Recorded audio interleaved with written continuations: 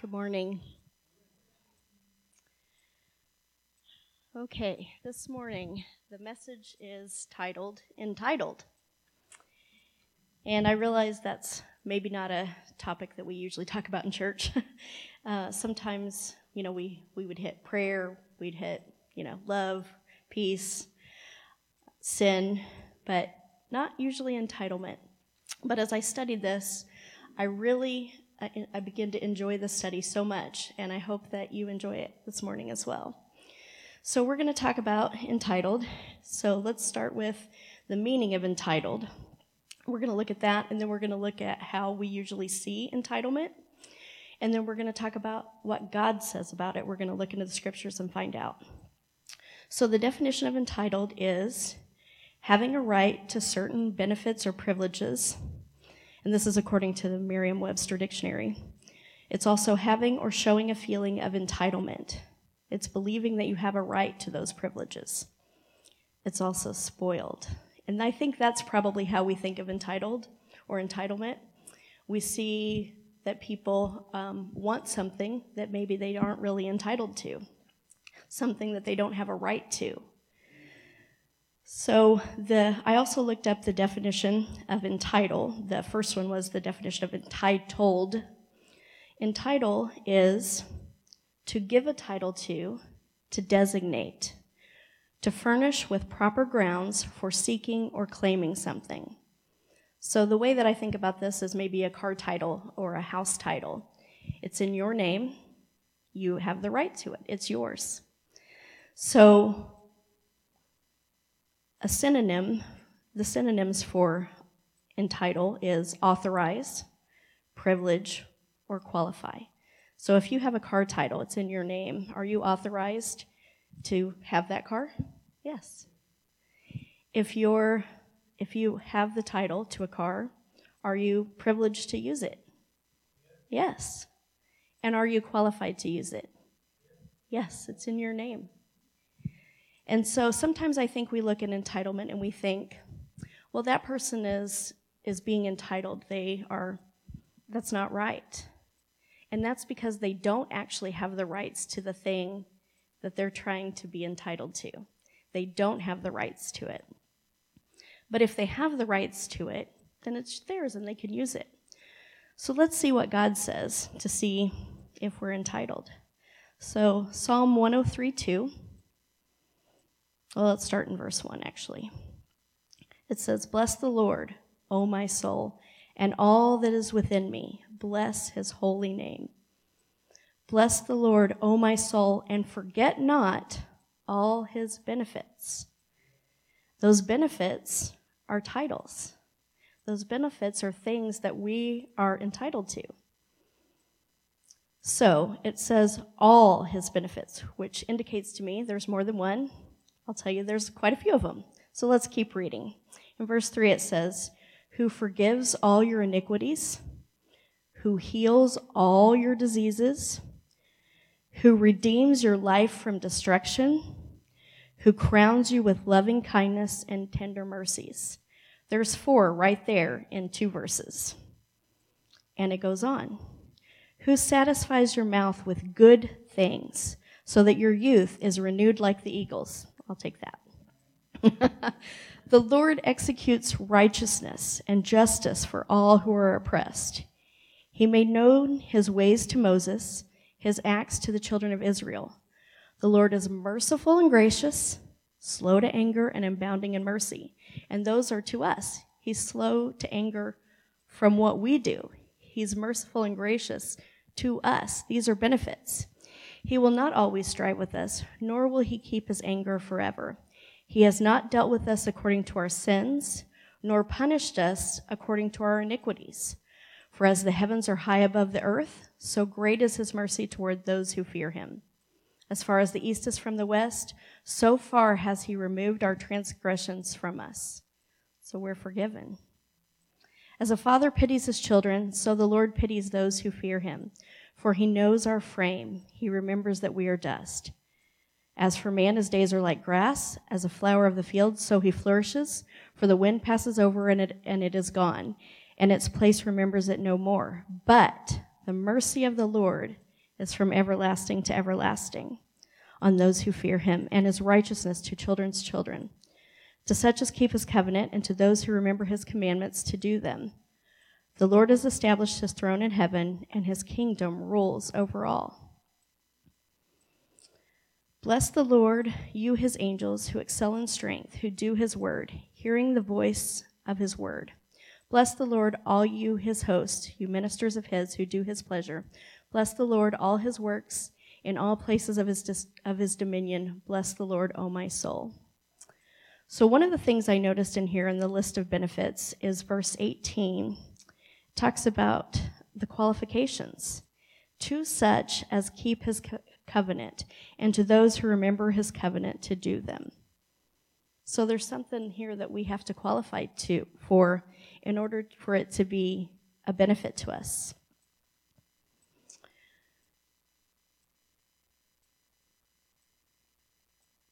If you would turn to 2 Corinthians 1:20, it says, "For all the promises of God in him are yes, and in him amen, to the glory of God through us." So that yes and that amen, they're two different things. Yes means, I looked this up in the Strong's Concordance, so it's the original. Verily, certainly, even so. It says it's a primary article, a strong affirmation, yes. A yes with an exclamation point. Amen means firm, trustworthy, surely, and so be it. In a statement, you might say, let it be so. Someone once said, I didn't think of this, but someone else had said that it's like a rubber stamped, marked, approved. And everything that comes across God's desk that we've asked him for, that's his promise, he says yes and amen. Yes, and so be it. So if we have that approved, why don't we see that more often? Well, that goes back to the qualifications, which remember was a synonym for entitle, to authorize, privilege, or to qualify.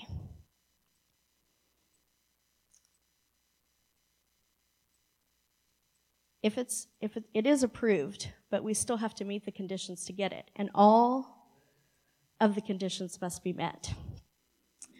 In 2 Corinthians 7:14, we get an example of this. It's God speaking, and he says, "If my people who are called by my name will humble themselves and pray and seek my face and turn from their wicked ways, then I will hear from heaven and will forgive their sin and heal their land."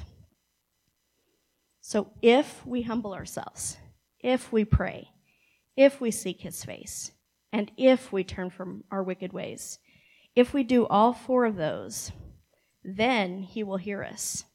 He will forgive our sins, and he will heal our land. So let's also turn to Matthew 6:25 through 31. "Therefore I say to you, do not worry about your life, what you will eat or what you will drink, nor about your body, what you will put on. Is not life more than food, and the body more than clothing? Look at the birds of the air, for they neither sow nor reap, nor gather into barns, yet your heavenly Father feeds them. Are you not of more value than they? Which of you by worrying can add 1 cubit to his stature? So why do you worry about clothing? Consider the lilies of the field, how they grow. They neither toil nor spin. And yet I say to you that even Solomon in all his glory was not arrayed like one of these. Now if God so clothed the grass in the field, which today is and tomorrow is thrown into the oven, will he not much more clothe you, O ye of little faith? Therefore do not worry, saying, what shall we eat, or what shall we drink, or what shall we wear? For after all these things the Gentiles seek, for your heavenly Father knows that you need all these things. But seek first the kingdom of God and his righteousness, and all those things shall be added to you. Therefore do not worry about tomorrow, for tomorrow will worry about its own things. Sufficient for the day is its own trouble." So the qualification in there for all the benefits is we're to take no thought, and then also verse 33, which says, seek first the kingdom. So we qualify for those verses. We qualify to not have to worry about it, to know that God will take care of us. We qualify by taking no thought for the worries of the day, but in putting our trust in Christ and seeking first the things that he would have for us.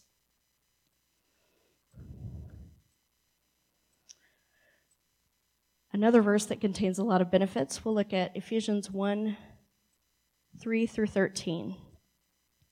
Blessed be the God and Father of our Lord Jesus Christ, who has blessed us with every spiritual blessing in the heavenly places in Christ, just as he chose us in him before the foundation of the world, that we should be holy and without blame before him in love, having predestined us to adoption as sons by Jesus Christ to himself, according to the good pleasure of his will, to the praise of his glory of his grace, by which he made us accepted in the beloved. In him we have redemption through his blood. We have the forgiveness of sins, according to the riches of his grace, which he made to abound toward us in all wisdom and prudence. He's made known to us the mystery of his will, according to his good pleasure, which he purposed in himself, that in the dispensation of the fullness of the times he might gather together in one all things in Christ, both which are in heaven and which are on earth, in him. In him also we have obtained an inheritance. We're going to talk about inheritance a little bit more in a little bit. Being predestined according to the purpose in him who works all things according to the counsel of his will, that we who first trusted in Christ should be to the praise of his glory. In him you also trusted after you heard the word of truth, the gospel of your salvation, in whom also, having believed, you were sealed with the Holy Spirit of promise, who is the guarantee of our inheritance until the redemption of the purchased possession to the praise of his glory.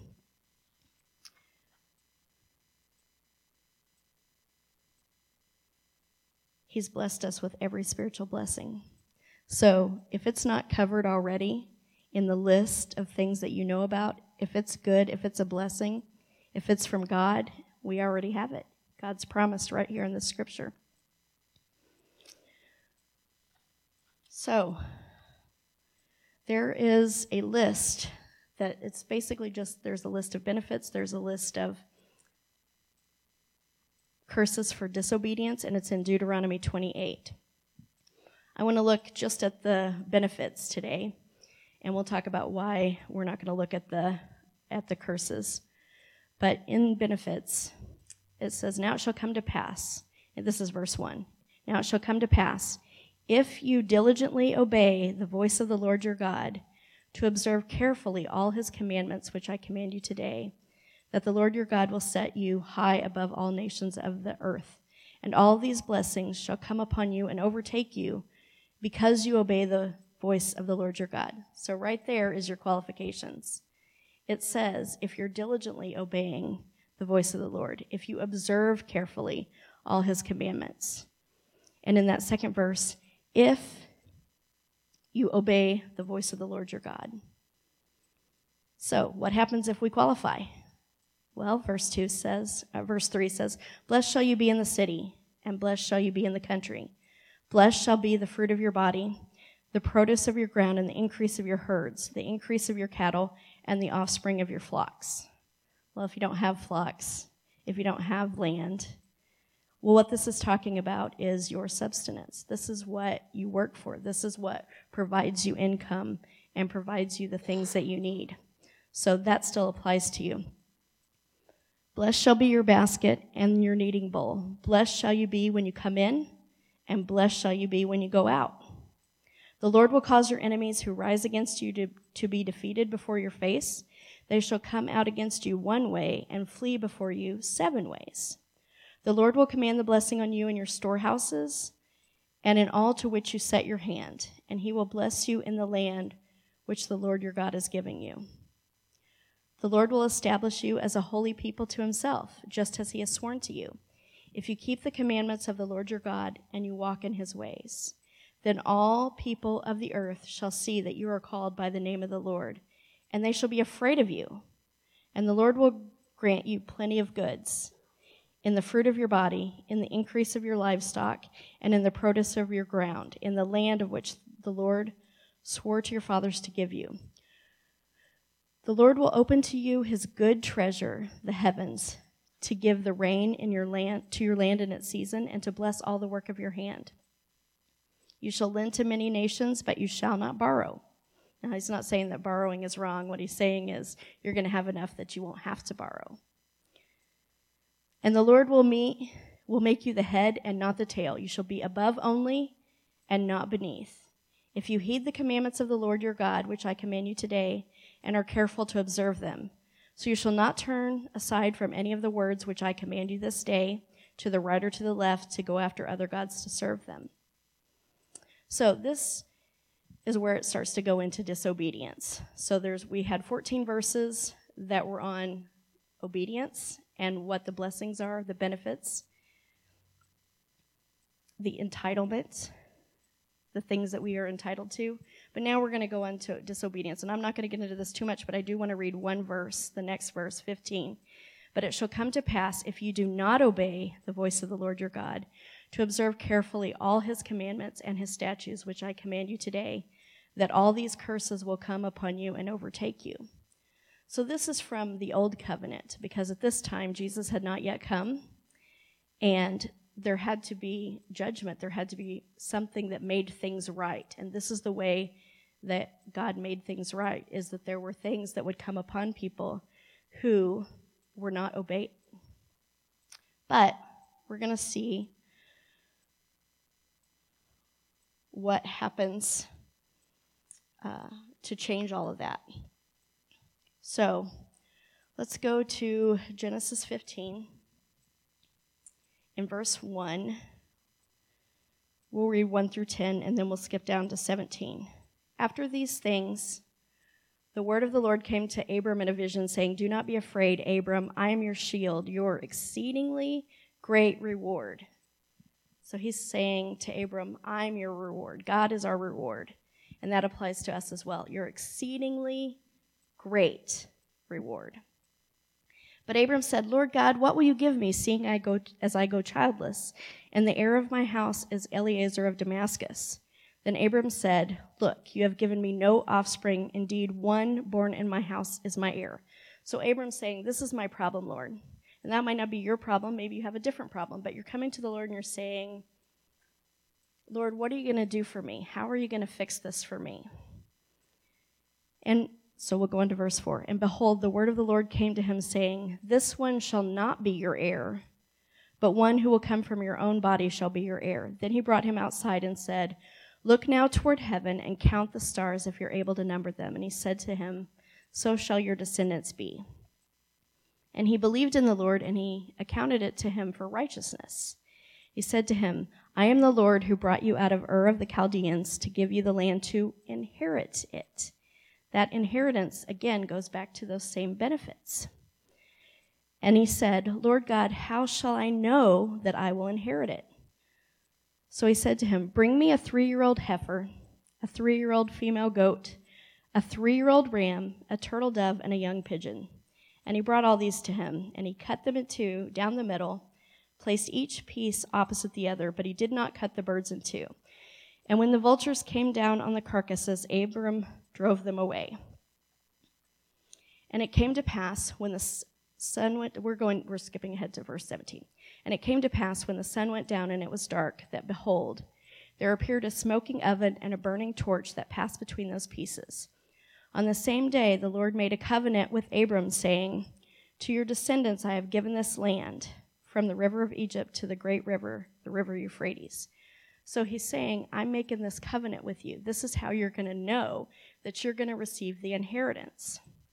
Well, I don't know about you. I might be able to grab some bread and feed some pigeons, maybe catch a few. But I don't know where to find a 3-year-old cow. I don't know where to find a goat. So what am I going to do? How's that going to work for me? Well, God has a plan.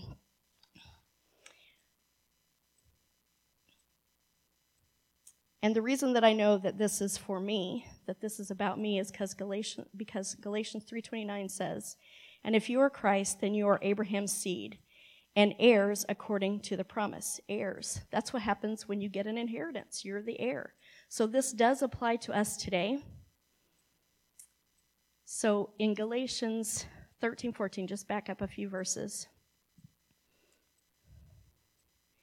It says, Christ has redeemed us from the curse of the law, having become a curse for us, for it is written, cursed is everyone who hangs on a tree, that the blessings of Abraham might come upon the Gentiles in Christ Jesus, that we might receive the promise of the Spirit through faith. So, all those things in Deuteronomy 28, the blessings that were due us, those were all in effect as long as we didn't break the covenant, as long as we were faithful to believe and obey. But guess what? We broke it. I broke it. So that's why God sent Christ. He sent Jesus to come and pay that price for me so that I don't have to get that disobedience, those curses from the disobedience. So this is the new covenant. It's a better covenant. And what that means is I'm free from the penalty of what my sin would bring. I'm free from the things that I actually deserve. But I still need to qualify if I want to get the blessings. So now I want to look at Matthew 20, verse 1. This is going to help us to reset a little bit, to start thinking like God thinks.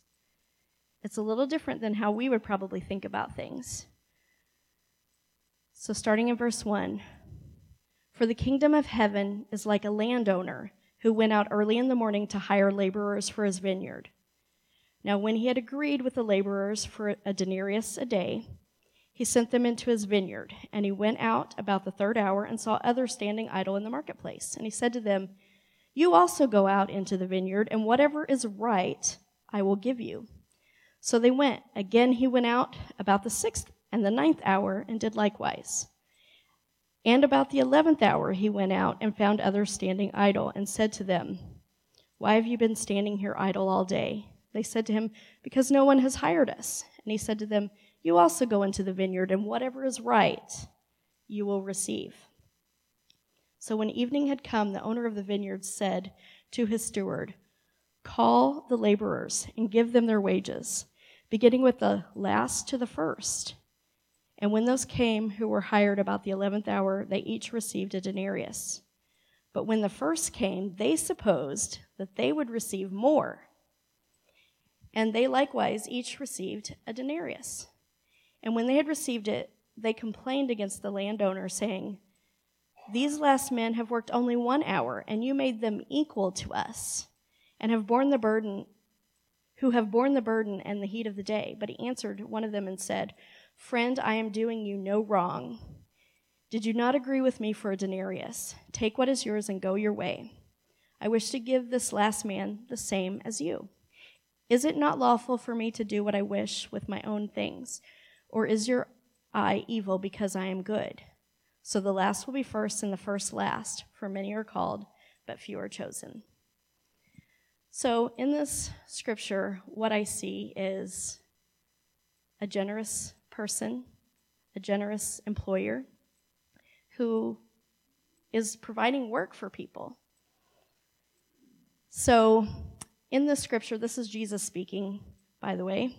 Jesus is speaking, and he chose this story. Now, whether it's a real story or it's a story that he's using to employ and explain what he wants people to understand, he still chose it, and he doesn't correct anything in it. So a couple of things I see. In verse 4, he said, whatever is right, I will give you. He's telling us that if I want to give something equal to somebody else, this person worked 8 hours for it, this person worked 1 hour for it, and I want to pay them the same, it's still right. Because the first group agreed to it. The first group said, I will do that. But the last group, they get the same thing. God says it's right. Well, sometimes we wouldn't think it was right. He also said in verse 8 that the last group goes first. Now, he could have avoided all this if he had just started it the other way. If he had sent those people away, paid them, left, they would never even know that other people got the same as them. But he doesn't.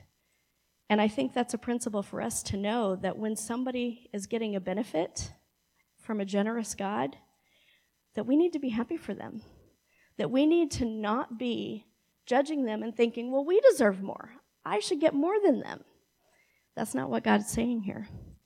Verse 11, he made them equal. God is wanting to make everything equal. He's wanting to make people that he loves equal. He wants to bring people in and bless them to the utmost degree, the most that he can. In verse 13, he did you no wrong. I did you no wrong. There's no wrong here. It's not wrong. In verse 15, are you envious because I'm generous? If you've been working for any length of time, worked more than one job, you've probably had a not so generous boss. What's it like working for a non-generous boss? It's no fun. You're having to fight for everything. But if you work for a generous boss, even if he's not being generous to you, even if your boss, even if she's not being generous to you, at that moment, they're a generous person. So don't you think you're going to receive some of their generosity at some point? I think so. So there are a lot of examples that we could look at about this. I thought of several. I'm not going to go into all of them, but as I was looking at this, I was thinking, we look at things and we see where people are entitled, either because they actually do have the title or because maybe they don't have the title but are pretending that they should have it. So in Adam and Eve, they were entitled to all the trees in the garden except for one. So what do? They want the one. And it's not just them. We do the same thing. Ananias and Sapphira, they were entitled to all of the money from their land that they sold. But they said that they had give it all to the church, but they didn't. They held some back. And they paid for that with their lives. Abraham and Lot. At one point, there was so much, they were living in abundance, that they had to actually split up because the land couldn't take it anymore. It was too much. And so Abraham said to Lot, you choose the land. So Lot looks around and he says, oh, that's the best land over there. I see lots of value there. I'm going to choose that. And Abraham said, okay. And so they split. Well, guess what? Abraham still lived under the benefits of God. And Lot, his heart turned. David and Goliath, that's a great story. There's an entitlement that Goliath thinks he has because he's big and he's strong. But David sees through that and he says, no, I'm a child of God. And nobody expects that from him because he's the delivery boy. He's supposed to just give the stuff to his brothers, give the food to his brothers, and come back. He's not out there to fight. He's not a warrior. But he says, but I know that God has blessed me, that I have benefits, and I am entitled to things because I know God. And Goliath doesn't have that. He's not entitled to those things. Haman and Esther and Mordecai. There's a lot in there to unpack if you want to go there. But let's go to the prodigal son, and we'll see it one more time. In Luke 15, 11 through 32, it says, then he said, a certain man had 2 sons, and the younger of them said to his father, Father, give me the portion of goods that falls to me. So he divided to them his livelihood, and not many days after, the younger son gathered all together, journeyed to a far country, and there wasted his possessions with prodigal living. But when he had spent it all, there arose a severe famine in that land, and he began to be in want. Then he went and joined himself to a citizen of that country, and he sent him into his fields to feed swine. And he would have gladly have filled his stomach with the pods that the swine ate, but no one gave him anything. But when he came to himself, he said, how many of my father's hired servants have bread enough and to spare, and I perish with hunger? I will arise and go to my father, and will say to him, Father, I have sinned against heaven and before you, and I am no longer worthy to be called your son. Make me like one of your hired servants. And he arose and came to his father.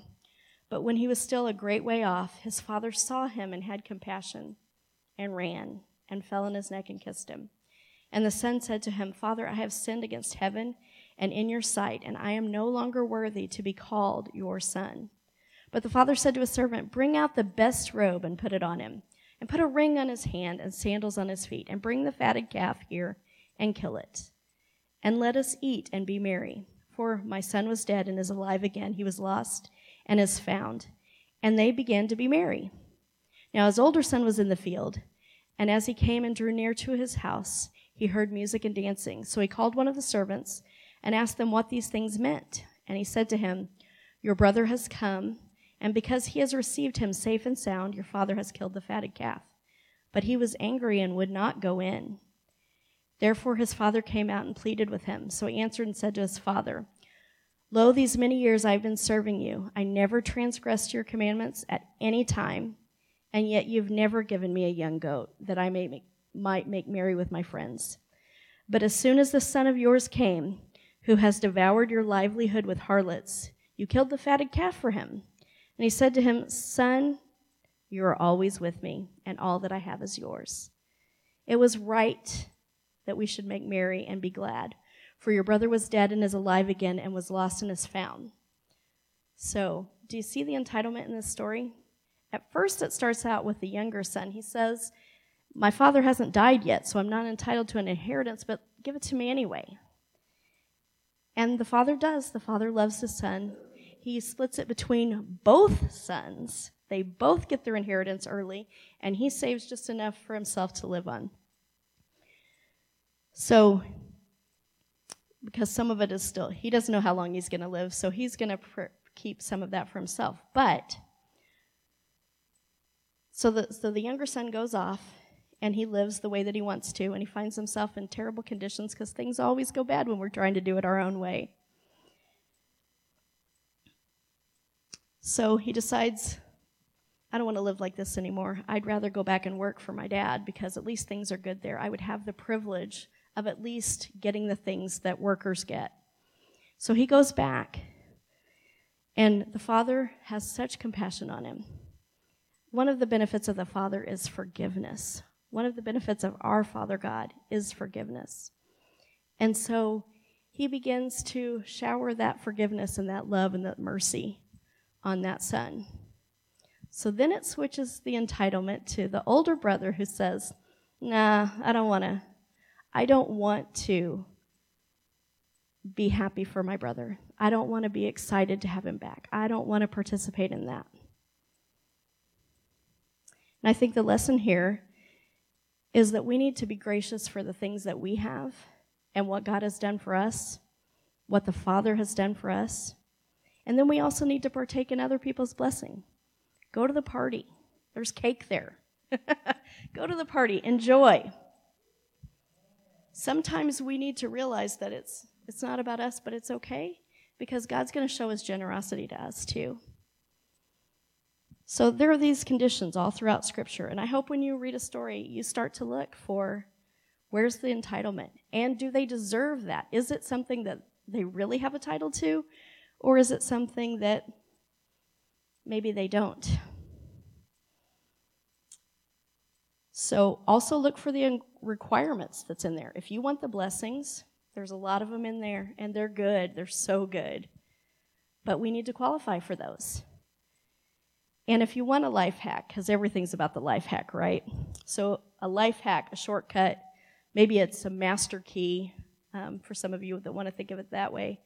I found a scripture passage that has the master key for how to unlock all the blessings.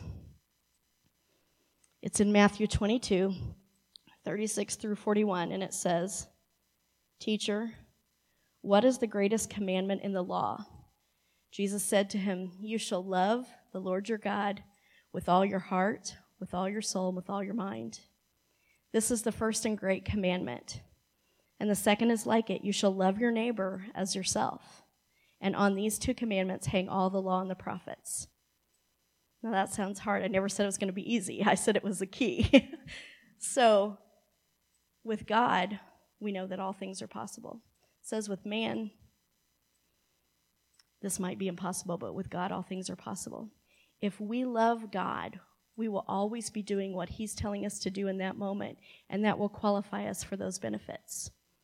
And if we love our neighbor and we appreciate the fact that God has done so much for us, that he's forgiven us, that he's brought us in, he's made us free, then we can be appreciative for someone else, for the brother that comes in.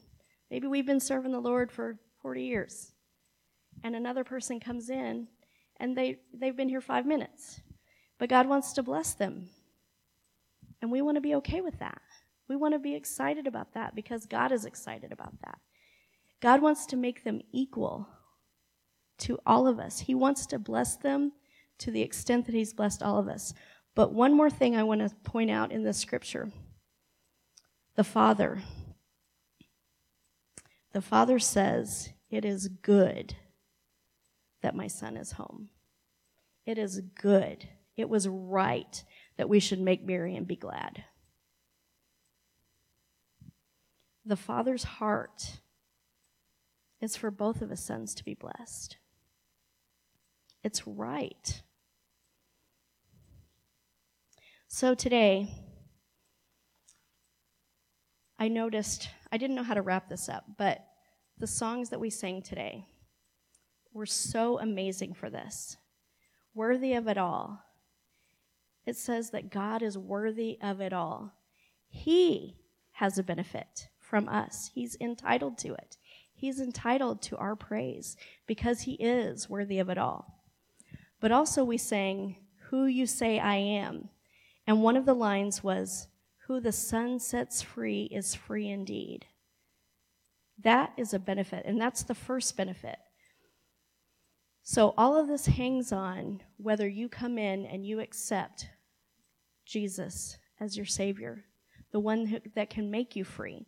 So I don't want to miss this opportunity to ask if there's anyone here that hasn't received the gift of Jesus, who hasn't put their faith in Jesus Christ and qualified to start living this kind of life. So if there's anyone here, I'd like to pray for you. I think Pastor will come up and pray for you. If there's anyone here, just come up. I would be glad to pray for you. You don't have to say anything out loud. You don't have to get the microphone. I'll just pray for you. Is there anyone? Okay. Well, I know that there will be people listening to this by video, and if there are, it's the greatest thing that you can do to put your faith in the Lord Jesus Christ. And then you can begin to qualify for all the other blessings that he has for you. So I encourage you to reach out to your local church, your pastor, and ask them how that you can be saved. And with that, I will turn it back over to Pastor.